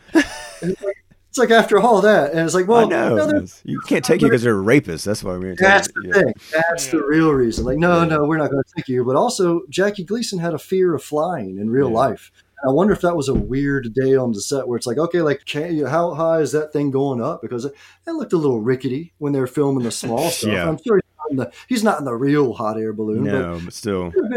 He could have been a little disconcerting. He's like, okay, like, put me down now, Otto. Also, he's way heavier than the Leach character, by the way, so I don't know. Yeah, it's not a very nice excuse. Also, at this point in the movie, my mind is still a little in shock from the naked football team. Naked football team, yeah. A lot of butts. Green Bay Packers. Okay. All right. Let's just breeze through that one. I say we'll let the audience figure that one out. Yeah. Okay. And so, we go from Alcatraz to the Bay Bridge. We're zooming around. And I guess at this point, Tony is kind of come to terms with, I've just lied to Blue Chips, and my daughter's life may be in danger. But I'm getting out of this jail to find her. Somewhere. Did he ever say like, we got to find Darlene, or were they like, we got to go to God's boat? Not until they land and get on God's boat. I don't know. I mean, I guess the plan was just to get out of prison, and then I don't know what they were doing, but yeah. Oh, there's God's boat. Yeah. But Yeah, the stuff going on God's boat, like that's parallel action to this, to me was just kind of filler. Oh, man. You've got the exotic woman, the mistress, who's sort of chasing Stash. I mean, like she's trying to seduce him. Those laughs or those overdubbed laughs are very creepy, and it's like, like this is unsettling again. And, but then doesn't she sleep with Frankie Avalon? Like she wakes up with him, so it's like, well, that's weird. Yeah. Yeah. Well, there was a missed opportunity where it's, I guess, at the end of that day, of that cinematic day, where Luna has pulled Stash down into the engine room, and Stash is like, I think I'm getting seasick. Yeah. And she says, don't fight it. I wish you'd just been like, okay. And it's just like, that would have been funny. Yeah. Yeah. I expected exactly that to happen. Yeah. Why not? Yeah. Why not? They missed it. And then it's like, oh man. And meanwhile, that's a guy who's kissed his own brother in this movie. Like, why would he be fighting? I mean, like it didn't make any sense. Like I was like, of course he's going to go after that girl. I mean, why is there a chase involved for that? Yeah, there's a lot of weird kissing. I know God is a germaphobe, but when he's kind of like going after Darlene sort of strangely and not on the lips, and it's just like, like he's acting, Groucho's acting a little, he's a little creepy there for a little bit. Like, I don't know if I blame him as much as the script and the director for that. I don't know, but that was a little like seeing her in his lap was like, ew. But he could have. Yeah, that's true. He didn't seem too committed to. It was like, okay, like he didn't be putting up too much of a like, great, thanks. This is what I've always wanted to do. Yeah. Like, all right. So we are in the home stretch. Yeah, it all converges. They look out and find that there's an armada of hippie fleet, boats and sailboats headed their ways. The gunmen are like, should we shoot them? Yeah. And in me, I'm kind of like, yeah, you could share. But then they're like, no, shame for the balloon. Yep, like shoot the hot air balloon made out of lettuce bags that's flying overhead at the same time. So all the hippies are spared, and like what Craig said, it's like, like they're kind of following Flo as like a figure. She's now wearing. I was gonna say she's dressed like Napoleon. Yeah, of course. Yeah, where they stopped to get that outfit, I have no idea, and wig with. Well, maybe she had it. Now that I think about it, she probably had one available in her car or something. So, they're coming. It's just going to be a big to do at the end of Skidoo on God, and it's a big chaotic mess. It is, and I mean it's fine, and it really. I was worried. I was like, what are they? Is this going to be like a 12-minute sequence? That's just, you're seeing minor extras get flipped off the boat and there's fighting going on. And thankfully it's not that. It's much weirder and enjoyable, I think, because as soon as Flo comes aboard God's boat, that's when we get our title theme song. I mean, she starts singing the Skidoo song and it turns into a musical for a second, right? Well, it's one of the greatest songs ever written, in my opinion. And I heard the song years before I saw it in the movie. I've carried it with me in my head as I've moved from city to city, and I've met people, and it's have several big life events happen, and it's just it makes me just sort of get sentimental and tear up a little bit, because it's a hugely important song to me, and the lyrics speak to me. Craig, did it have the same impact on you? I can't say the exact same. Yeah. But yeah, just knowing that's how it affects Tyler has kind of made me tear up just now. Oh, isn't that sweet? Yeah, it's true. It was fun to watch, though. I'll definitely say that. There's a few things of importance that happen in the final chaos. Yes. Tony goes looking for Darlene, finds her in a shower with Frankie Avalon. Frankie was supposed to kill her. He was supposed to shoot Darlene, but who could shoot Darlene? Come on. Yeah, and then the next thing you know, one of the boat crew guys is more or less acting as a justice of peace or minister here, performing a wedding ceremony between. But it's Frankie Avalon and the girl with the butt crack dress, right? It's Luna. It's that's is it her or is it? Yeah, it's Angie and Luna. Because I thought for a second, I was like, oh, once Avalon and Darlene, he saved her life. I was like, are they going to get married? No. Stash and Darlene do end up getting together. And then God somehow gets off that boat onto another ship or sailboat with the professor character, right? I don't know. Is it like in monk's robes or guru's robes and smoking a joint, and we get kind of a freeze frame, and Harry Nilsson sings this out. He takes us out with the credits. That's how it ends. There was not a big scene with. I don't think Jackie Gleason and Groucho were ever in the scene together. Yeah, which was a little disappointing. I was like, come on, like, I mean, as far as the song, it's perfect as it is. But why not have Groucho and Jackie have a sing-along thing? I don't know. It could be cheesy. What does bug me a little bit, whenever there's musical instruments playing in a scene where there's a song and musicians have to mime. Oh, it's terrible in this, right? That always sticks out. Like when there's if there's a drum set and a cymbal crash happens and the cymbal's completely still, it always gets on my nerves. But this is some of the worst guitar miming and bad lip singing. Yeah. I mean, these guys, they were an actual band and they had to show up and I don't know, did they get to hear the song before? Or they're just having fun. I think everybody had a great time filming that scene. Like, yeah, man, we're going to go film on a boat with Carol Channing and Jackie Gleason. But like, it must have been a very chaotic shoot. But they're trying, but they're just not, to my level of demand, they're just not cutting it. Well, yeah, I mean, even for a movie that asks you to suspend a good amount of disbelief, I still have to say, all these guys have electric guitars. Yep. That's another. How are we? We're not hearing anything. That's another. But there thing were like 6 of them, Craig. So. Well, maybe combined.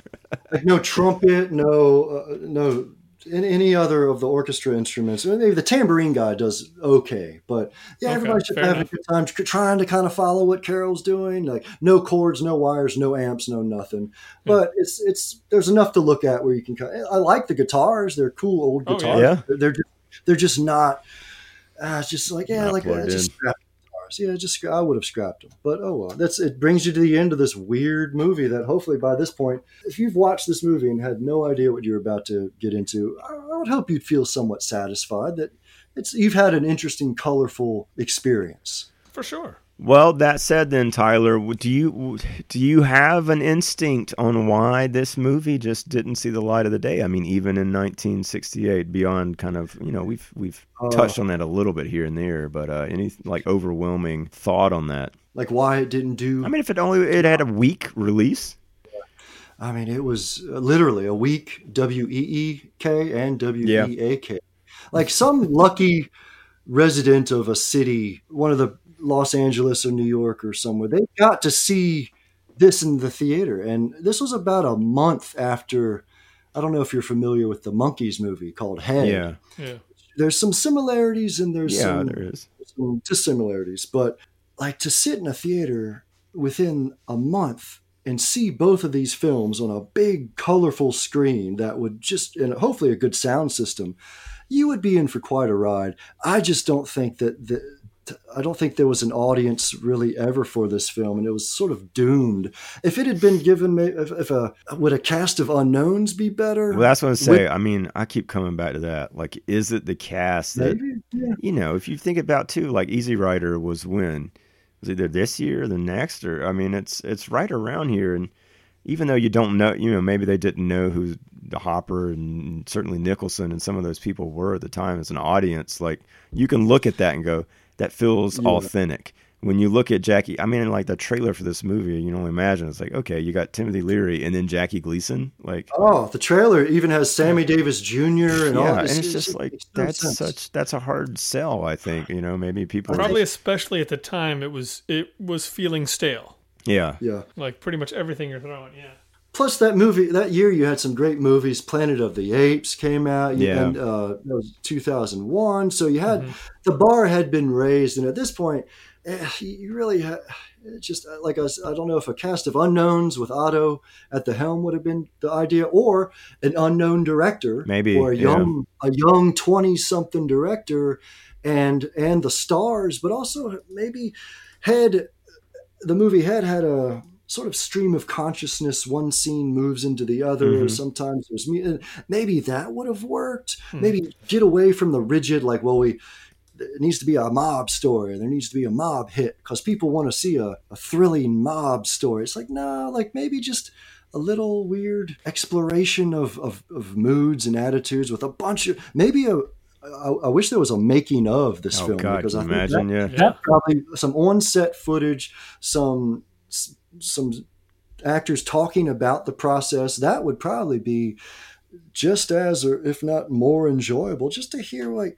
I mean, I know they were getting paychecks and it was just, a film between films. Actually, one guy, the guy that's in the tower with Nilsson, I think died before the movie was released. Oh, really? He was, it's like, so that poor guy never got to see it. Man. Like, well, maybe that was good. I don't know. But I don't think people, Yellow Submarine came out in 1968. So there's some other stuff that people were really, word of mouth and good magazine articles and newspaper articles really, really built up some of the good stuff. And when something was bad, it just died. And even if it went to drive-ins for a week or just second-rate theaters for a week, the initial viewing, the story is just it's a little scattered. You have to really, really be clinging on to, wait, who's doing what? Where am I? And but then again, were they hoping that people would take LSD and go see the movie, which would have been pointless, absolutely pointless. Yeah, and when you'd have to have like a real marketing campaign for that kind of thing to take effect. But I will say, like, I was thinking about the fact that, say what you will about YouTube, it is kind of nice that like stuff like this is on. And again, this is a really nice looking transfer. It takes no commitment for me to sit down and watch it on YouTube versus going into a theater and expecting just to get something really good and then and having to look at it that way. Maybe as time goes by, I mean, we're looking at it as a 50-year-old film, and we're seeing it as kind of like a desperate attempt to be hip and cool. But maybe in the future, if the citizens of Earth or wherever are so lucky to, just if Skidoo comes up on your strange viewing device or projection device, like give it a whirl. See what it does for you with the music and the setting and the body painting, the fashion, the hair. Something may interest you about it. But right now it's a tough sell. And I think it was hard to see and hard to get for a while on DVD or on VHS. So now with a click of a couple of buttons, watching it on YouTube in a really nice transfer it's kind of a treat for a Nilsson fan or just a weird 1968 Hollywood fan. Yeah. I mean, it is kind of cool to get the whole picture of an era too. It's like, I don't know, I was just thinking about how like in the 90s, you had grunge and the authentic side of that is, Nirvana and those fans. But then that was also the era where like Vogue or some fashion line where they were trying to do like, oh, but we can make flannel shirts too, and it was just like, no, that just reeks of desperation. But that was, that's part of that era too, and so it's like seeing this version of someone trying to capitalize on the counterculture. The music, the album, the film, or something happens, and then it sends a shockwave out, and it sends ripples that last for 2 or 3 or 4 or longer. In some unfortunate cases, like when like Cheerios would have a jingle that had like a grunge guitar riff, but it was like 1998, and it was like, it's too late, to the extreme. It's like, no, people have moved on to techno. It's all about rave now. Then that takes them about 10 years to get that techno Cheerios ad, and it's just endlessly. Now we live in this strange time of 2019. Where it's just a big jumble. I said there is no common culture. It's like, there's none. You could be grunge, flapper, I don't know, silent film, Vietnam vet, computer nerd, whatever. Do whatever you want. Make your own music. Make Hawaiian music. Play Hawaiian music to, I don't know, Alaskans. That's do whatever you want. I'm just glad that I was able to watch this, and thanks for having me on this strange thing. I can take off this dress now. Well, sure. Yeah, you can take that off. Finally get comfortable. Craig, that feels better. Any last things you want to say about Skidoo that we didn't talk about? I mean, maybe it seems obvious, but I just feel like if you can't dig nothing, you can't dig everything. Anything. Yeah. Yeah, maybe we should leave it on that. I was going to ask you why the hell this is called Skidoo, but I think maybe we'll just leave that as a pondering question for everyone to think about. Good. Tyler, thank you so much for coming on, and thank you for the suggestion, and we'll have to do it again. Yeah, man. Whenever you're set to record, just tell me when. Oh.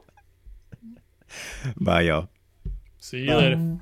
Skidoo, skidoo. The only thing that matters is with who you do. Skidoo, skidoo. The only thing that matters is with who. Skidoo, I do believe it really is the thing to do. Skidoo, skidoo. And the world can be a better place for you.